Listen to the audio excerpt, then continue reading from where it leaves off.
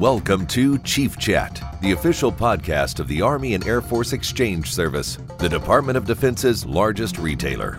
Chief Master Sergeant Kevin Osby, the Exchange's senior enlisted advisor, discusses readiness, resiliency, and your exchange benefit with military leaders, Hollywood A-listers, athletes, and more.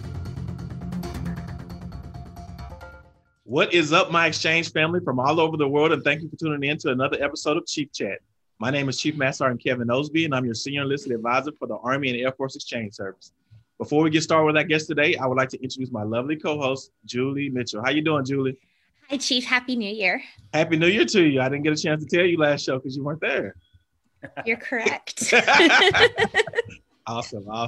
So we have an amazing guest today that has lived a life of service to our country and then followed his passion of writing once he retired. So without further ado, Julie, please introduce today's guest. We're so excited about today's guest. He is a New York Times bestselling author who also spent 21 years in the Army, including 18 years in Special Forces. His latest novel, American Traitor, a Pike Logan novel, right here. It hit the shelves this week. And good news, you can find it at your exchange. Please give a big Chief Chat welcome to Brad Taylor. Hey, Brad. Thank you. Thank you for having me. It's a pleasure to be here. It is a pleasure to have you. And for everybody watching, drop a note in the comments and let us know where you're tuning in from today. You can share some love with Brad in the comments and leave questions for him too, and we will read them live. It's also a great time to start a watch party so you can enjoy this chat with your friends. And if you're not already following us, you should, because Chief Chats are every Tuesday and Thursday. And if you follow along with us, you will know about the great guests we have coming up in the future. Hey, Brad, Happy New Year to you. Happy New Year to you as well. Absolutely. So we're super excited to have you with us today. Can you tell the viewers where you're joining us from and how you've been faring during the pandemic? I'm in Charleston, South Carolina. I call it the Promised Land. And we have not been faring well. My wife is in quarantine right now. She has COVID. So, oh, no. Yeah. Oh, my goodness. It's not been working out well for me. So there's no bell or something? Does she have a bell that she gets to ring? And she's getting, well, yeah, exactly right. You have to slide today, give me some Gatorade. Man, oh my gosh! We are praying for your wife as she's getting better. She's got out of quarantine. Today was her day out of quarantine. She's doing better now. Awesome. Oh, that's great. Good. Start 2021 off on a better note than 2020. So, Brad, you spent 21 years in the Army, retired in 2010 as a Special Forces colonel. Well, thank you for your service. What called you to serve? And then how has your Army career influenced your writing? Actually, I'm kind of like a lot of people that went in the military. I wasn't called to serve. The Army found me. I didn't find the Army. I was in college, and as a freshman in college, I was a horrible student. I was flunking out of school. And my father told me that you flunk out of school, you're going to the Army. And I was like, the Army? What is he talking about? He was in the Air Force. I was born in Okinawa, so he was in the service as well. And I was convinced I was flunking out of the Army or flunking out of college. And so I researched the Army. And I grew up in Texas, in rural Atlanta, Texas, hunted all the time, camped all the time. And I was like, they're going to pay me to jump out of airplanes and run around the woods with a gun. This doesn't look that bad. Yeah. And so as fate would have it, I did not flunk out of school. So what I call my second freshman year, I joined ROTC. Said, I'm going in the Army. That's what I'm going to do. So the Army kind of found me. I didn't seek it out. Excellent. Yeah, that is awesome. So you did the Army time and you Special Forces. So I'm sure you got the chance to be a part of some very unique situations and do all that cool stuff that the special operators do. So after that, you begin your second career, and your second career is like a best-selling author. Like that's cool. That's cool too. So what led you down to writing, or why was that your passion? Well, it actually, and I didn't answer the second part of her question. How does my writing, is it infused by my past? It obviously is. It couldn't help but not be. If you were going to write a scene about, learning how to ride a bike, what would you think about? You'd think about what it took to ride a bicycle. So when I write about operations, when I write about, gunfights and that kind of stuff, I can't help but refer back to my past. I don't, it's just something that naturally occurs. I never set out to be a writer. I was in a special mission unit at Fort Bragg, and I came down to Citadel to teach as a break from deployments, because after 9/11, I was gone, basically forever. And I was going to do a 2-year reset and then go back into the fight. And during that 2-year reset, I had a lot of time on my hands. From where I'd come from to what I was doing, I had a lot of time on my hands. And so I told my wife, hey, I'm going to write a book. And I thought I'd sit on the bedside table. My mom would say it's a good book, and that'd be the end of it. And it sold. I came out on the promotion list for full colonel. My daughter was entering high school. My next assignment, I'd already been told, was 2 years unaccompanied to Southwest Asia. And the book sold. And so I had a lot of hard choices to make. And I decided to turn down the promotion and give writing a try. And that's how it came about. Man, that's awesome. That is, and I think some of us kind of toy with different things as we're going through our military career on which path we should go. And, but I tell my airmen all the time, just be happy, whatever your decision is. Absolutely. If you want to go do 30 years, or if you want to do 20 years or 4 years or absolutely 10 years, just, try to find that path to happiness. And I'll tell you, you'll miss it when you're gone. Yeah. It doesn't matter if you do 3 years or 30, you're going to miss it when you're gone. Absolutely. Well, you definitely followed your heart, and it led to some success for you. Clearly, Pike Logan, is a recurring character in your novels. Is he based on anyone from your military days? And then what kind of inspired you to create him? Yeah, he definitely is. He's an amalgamation of people I've served with. He's not me. I get that question all the time. Are you Pike Logan? I'm like, no, I'm not Pike Logan. And the example I usually use is that there's probably 1% of the world that can play on the PGA Tour. I mean, just 1% of the world. It's very hard to get to the level of special operations that I was at. But on the PGA Tour, there's Tiger Woods, and there's a guy who's 100th on the money list. Nobody's ever heard of the guy 100th on the money list. He's playing on the tour, though. Absolutely. I'm 100th on the money list, and Pike Logan is Tiger Woods. And I've served with plenty of Pike Logans. They're out there. And they absolutely do the nation's justice. Awesome. And so your novels also have like a tremendous amount of detail and background. So how much research kind of goes into when you are doing a novel, or is it basically I lived it, so I'll No. Oh, okay, gotcha. It's absolutely an enormous amount of research. I mean, for little things like, so the AK-47, somebody shooting AK-47, does that thing lock open on the last round, or does it bolt closed? I can't remember. So I have to do research. Yeah. What does that thing do? To the big things like American Traitors about China, the geopolitics of China and Taiwan. And I was a PACOM guy back in the day. And then, 9/11 happened and I became a Mideast guy. And so I had to really delve into, what are the geopolitical considerations of China? What's going on with Hong Kong? What's going on with Macau? What's going on with Taiwan, the elections in Taiwan? And so it's an enormous amount of research. I mean, I traveled to Taiwan. Anything that's in that book that you're going to read is I've been there. I went all over Australia. It's a lot of research. It's not easy. I wish I could just spout it out, but I can't. Well, some people have that gift of just being able to just get stuff or be a part of something and remember stuff. Like my old boss, he can remember dates from like 40 years ago. And I'm like, how do you remember those dates? Like, I can't even remember what I ate yesterday. Well, I'll tell you this. If you do something, if I write, when I write the book, I'll get an email if I make a mistake. For instance, One Rough Man, my very first book, I had Pike carjack a Chevy Cutlass.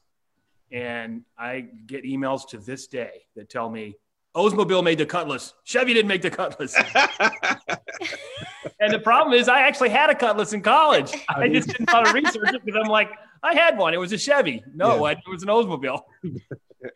Well, the research that you do, it makes you write with authority and then gives you an authenticity. So 15 novels roughly in roughly 10 years. That's a lot. It's a huge undertaking. How have you been able to maintain that kind of pace, especially with all the research that's required?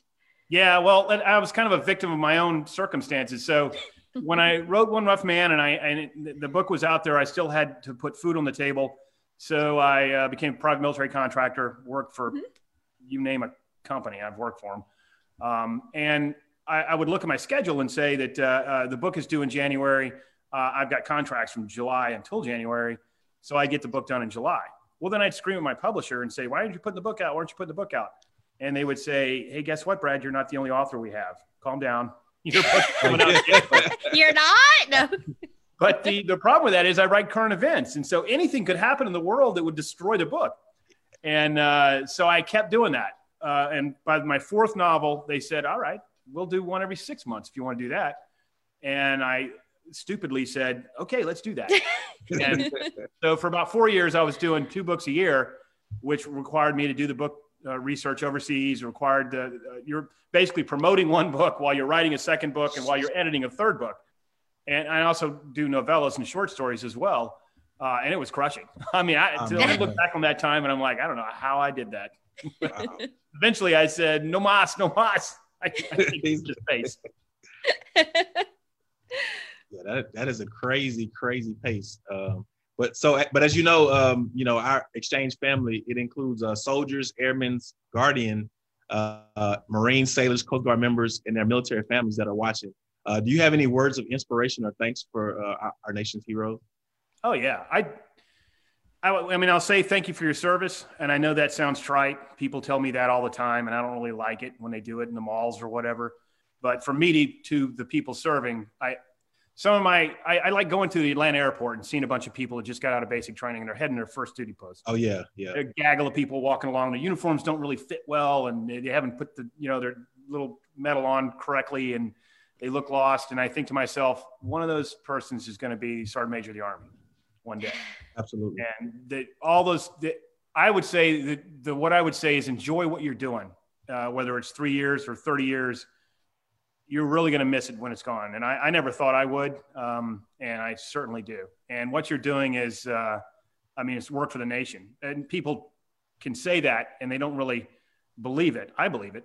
And everything, I don't care if you're a heavy wheeled mechanic or you're on the tip of the spear with special forces, you are serving the nation and you are protecting the nation. And enjoy the time you have there because you'll miss it when it's gone. So can you talk to us a little bit about your latest novel, American Traitor? I have it right here. And it just came out this week, I believe, Tuesday, the 5th. So brand new to the shelves. And how did you choose a conflict between China and Taiwan as the focal point for this piece? Yeah, so a lot of times people always say that I'm prescient, I predict the future, which I really don't. I just keep on tap of what's going on in the world. Exactly. This thing's been kind of a slow burn. I was writing Operator Down. I was in Lesotho, Africa, which is a small nation in Africa. And that book was about a coup. So I had to see the parliament buildings and the police station, things like that inside Lesotho. And the parliament buildings were all brand new. All the government buildings were brand spanking new. They were still constructing them. And they had a bunch of Chinese lettering outside, which I assume said something like, wear a hard hat if you come in here. But Chinese lettering in Lesotho, Africa, I asked the guy I was with, what's up with that? Oh, the Chinese are building this. And I said, what for? Well, they just want to be nice. And I was like, I don't think they want to be nice. They want something out of this. And that was my first inroad into the Belt and Road Initiative, real world inroad from China. And so they kept popping up. Hong Kong went bad. They had all these things kept popping up. The Spratly Islands, they were taking over the Spratly Islands, building on military bases there. And I started doing a heavy amount of research into China and what their global aspirations were. And the NBA, somebody tweeted about I'd support Hong Kong from the NBA, the coach of the Houston Rockets. And China said, well, you're not going to play in China anymore, which is a huge amount of loss for the NBA. Immediately, everybody was siding with China. The new Top Gun movie's coming out. And in the trailer, Tom Cruise puts on his iconic leather jacket. Well, there's a difference on that jacket from 1986 to now. The Taiwanese flag is gone. So they have an enormous amount of pressure, economic pressure they're bringing to bear. And it built up until I was like, I'm going to write about that. Man, you are speaking the future. You are a fortune teller. So how has COVID-19, the quarantine itself, how has that helped or hindered your writing? Is it, it's horrible. So I went to Taiwan and Australia, did all the research, and usually I'll jump the book forward about 9 months. So when the book gets released, like right now, I'm writing about right now. Well, I got home and started writing the book, I was banging it all out. And then COVID hit. Everything got locked down. I was like, how am I going to put that in a book? So I was in the Shinlen Night Market in Taipei, which is just a mass of people, thousands of people all pushing each other. Well, now it's closed. Pike's doing a surveillance operation in Sydney. How's he going to do that when the only people on the street are the target and him? I mean, and you can't fly anywhere. The planes aren't flying. Nobody's allowed anywhere. And so it was a huge mess. And I decided to set the book right at the Taiwanese elections, which works out better anyway, right before COVID hit. But COVID has not been kind to writing. Yeah. It's not been kind at all. Well, I didn't know maybe the fact that you got a chance to slow down and kind of be able to kind of concentrate maybe more on writing. I don't know. No, because my kids came home from school. Oh yeah, that's right. You got to be a teacher, and you got to talk. Locked out. I mean, it's just you're locked in the house, and it's just not been conducive at all. There's places I'll go to write. Libraries, they're all closed. I mean, everything just shut down. And you'd think that it'd be like, you got a pandemic. That's a perfect thing for a writer. You can just go in a bedroom and write all day, but it doesn't work out that way. Yeah. Well, see, I come to work just to do my podcast. I'm supposed to be teleworking from home, but I got a busy household. So I was like, you know what? The only place I can get some peace and quiet is here at work. So, I got all my kids and my dogs are all locked in a bedroom. Like, I got a Zoom call. Get in there. That's okay. They can come out. No. Yes. So, can you give us some kind of details on your writing style? Like, is there certain days you want to sit down and do your writing, or do you always know how the novel's going to go? Or no, when I originally first started writing, because I don't have any instruction in writing. I just wrote. My instruction has been reading. I read a lot, and so I just wrote a book. And you've got your entire life to write your first book. I mean, exactly. Your next book's your own deadline. So you better crank that one out. And so what I tried to do was people say, conventional wisdom is, put 1,000 words out a day, 2,000 words out a day. No matter what you do, you have to write something. And I've learned to trust myself that I always end up deleting that if I force it out. And I learned that people talk about writing as if when you're typing on the keyboard. That's not writing to me. I'm always writing. So if I'm in the shower running PT or doing whatever I'm doing, I'm thinking, I'm writing. Mm-hmm. And I'll wait until that percolates in my head. And then I do what I call typing. Then I'll put it on the page. But some days I can go weeks without writing, and other days I'll type, 8,000 words a day. My record's 8,000 words a day for 5 days straight. Oh my gosh. So that was operator down. And I was on a deadline too. So gotcha. I mean, I cranked out. Actually, I was on a security contract. I was in the barracks, and there was no Wi-Fi, no TV, nothing. So I was just banging away. Brad, go ahead. I'm sorry, Chief. Oh, no. So I'm putting the plug for me and Julie, so we can end up in the next book as like a cash register. We can work the cash register or something. we could have our own character, Julie. Usually people put in a plug for the book, I end up killing them in the book. Oh man. I do. I've auctioned off characters for charity quite often. Yeah. Well, that's a great idea.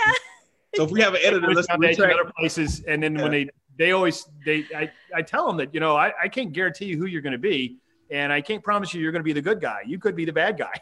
And so I had a guy who he said I want, and he didn't read the write up. And it was a male-female Marine Corps team on actually Kadena Air Base in Okinawa. And he gave me 2 male names, and I was like, one of them's a female. He paid an enormous amount of money for these characters. I'm like, I need a female name. Sorry about that. Yeah. I'm retracting my last statement because I don't want to die in the book. You don't want to be the bad guy? I will. I'll take on that role for you, Chief. Thanks. I volunteer. So, Brad, we have service members and military families watching from all over the world. And I just wanted to touch on some of the comments that we're receiving. So one person has a question. Her name is Heather. And she says, what do you miss about not being able to do your normal book tour? I miss meeting the fans. I did a virtual book launch on Tuesday. And the tours themselves are really grueling. I mean, you do 4 cities a day and you get no sleep and you're missing food. But when you connect with the fans and they really have good questions about where the novel's going, sometimes they really stump me. sometimes you're put on the spot and you're like, I'm not sure how to answer that question. But what I miss is connecting with the fans most of all. Being the virtual thing just is not the same. Oh, yeah, that's a good point. It's harder, I think, to read people virtually versus like in person. And there's, I think, something to be said about, meeting somebody that you're excited to meet. Like if people, your fans are excited to meet you in person, and not kind of loses something over virtual. But we are happy that you're making time for us today. Don't get me wrong on that at all. So we also have, see what else we have. So Heather also asks, and I hope you know what this means. How's DCOE feeling today? Okay, so my wife is known as the DCOE, the Deputy Commander of Everything. She's feeling better. She's coming out of her COVID slumber, and she's doing okay. So she's the DCOE. She runs the That is awesome. And then you said that she's out of quarantine today, so her isolation is ending. So that's good for you, for her, and for your family. So Celia Anthony says hola. And we have other people watching. Somebody just said, I just lost it. I'm so sorry. But we have Tony's watching. He says hello. We have the Seymour Johnson Air Force Base Exchange. They are watching, saying hello as well. So great people watching with us today. So, Heather also wants to know. Heather's clearly a fan. She says this is in one of your books. So about an airplane that crashed in South America. In South America, yeah. So that would be Days of Rage. Yeah. Off the coast of South America, actually in the ocean. So did you actually were you in, like, so you weren't in a plane crash or anything, or were you? No. I actually, I did the research on the Gulfstream Air and how the thing functions, and then I blew it up. Man, excellent.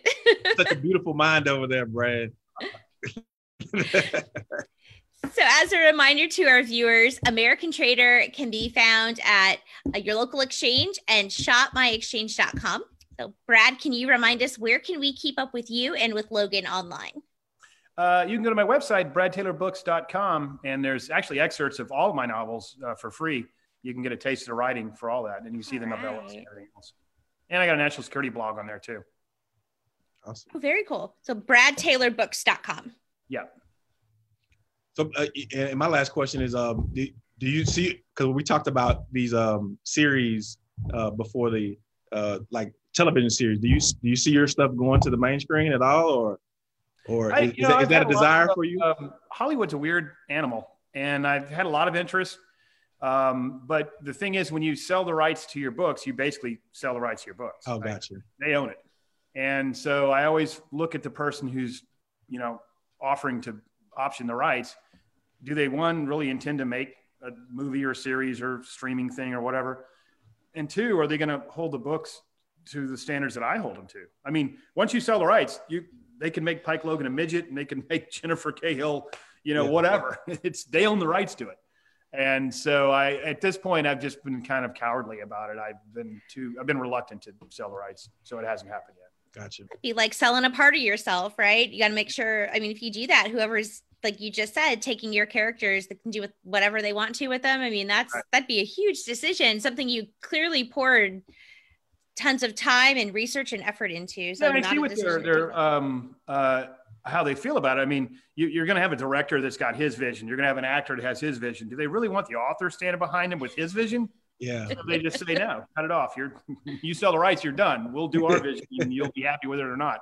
And so far, I've been kind of reluctant to do that. Okay. Yeah. That's good stuff. Well, Brad, we absolutely appreciate you spending some time with us today. America's airmen, soldiers, guardians, sailors, Marines, and Coast Guard members appreciate you. And did you say guardians? That's now official nomenclature. Yes, the official nomenclature of the Space Force is guardians.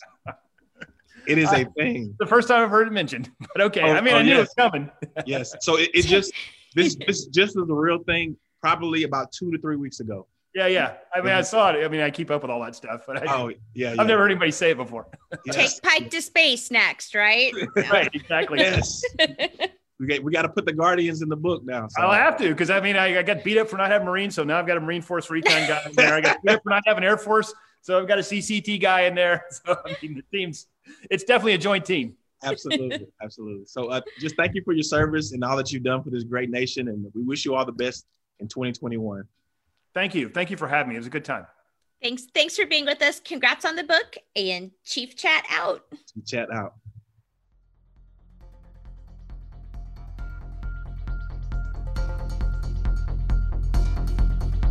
For more information about your exchange benefit and to shop tax-free for life, visit shopmyexchange.com. To view this episode of Chief Chat or to watch live, visit facebook.com/shopmyexchange.